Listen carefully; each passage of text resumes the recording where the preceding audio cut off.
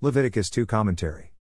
http://www.lovingscripture.com. In Chapter 1 we looked at burnt offerings, cattle, sheep/goats or birds. Now Chapter 2 begins with grain offerings. Only a handful was burnt.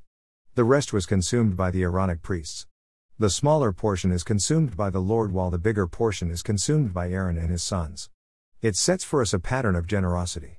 Man takes the bigger portion. God loves us more than we love him. We have the bigger portion of God's generosity. The bread was to have no yeast and the prescription included oils for different bread types. Again, only a portion was used up and the rest was given to the priests. Salt was to be added to every offering as a preservative, an indication of need to preserve the covenant between the Lord and his people. The offering of first fruits was provisioned for and had the looks of the other grain offerings. It appears the rule was relaxed with first fruit offerings regarding the use of yeast.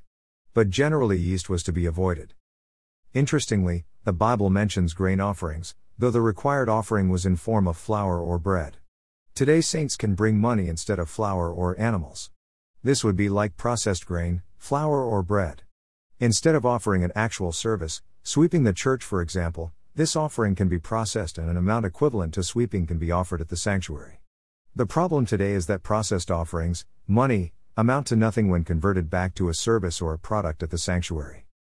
Verse 16 is similar to verse 17 of chapter 1 in emphasis. These offerings are food offerings to the Lord. They represent our generosity in sharing our food with our God.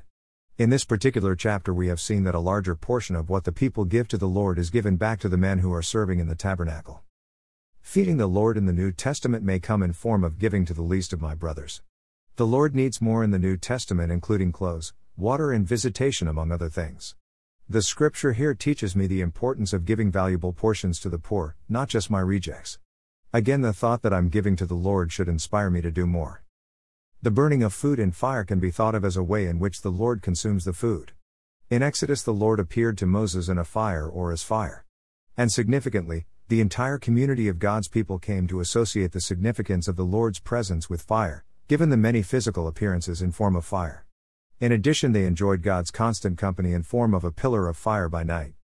We also observe that the food had to be prepared with maximum care and done to the highest standard possible. It's meant for someone very important, in fact someone most important. In chapter 1 the animals selected were physically in perfect condition and had to be washed thoroughly before being subjected to fire.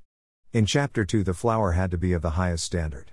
In chapters 1 and 2 the concept of sacrifices is simple: feeding the Lord. The second part of Exodus saw man construct a house for the Lord. Now that the Lord is well accommodated, Leviticus chapters 1 and 2 are about man providing food for the Lord. More resources visit http://www.bibleproject.com.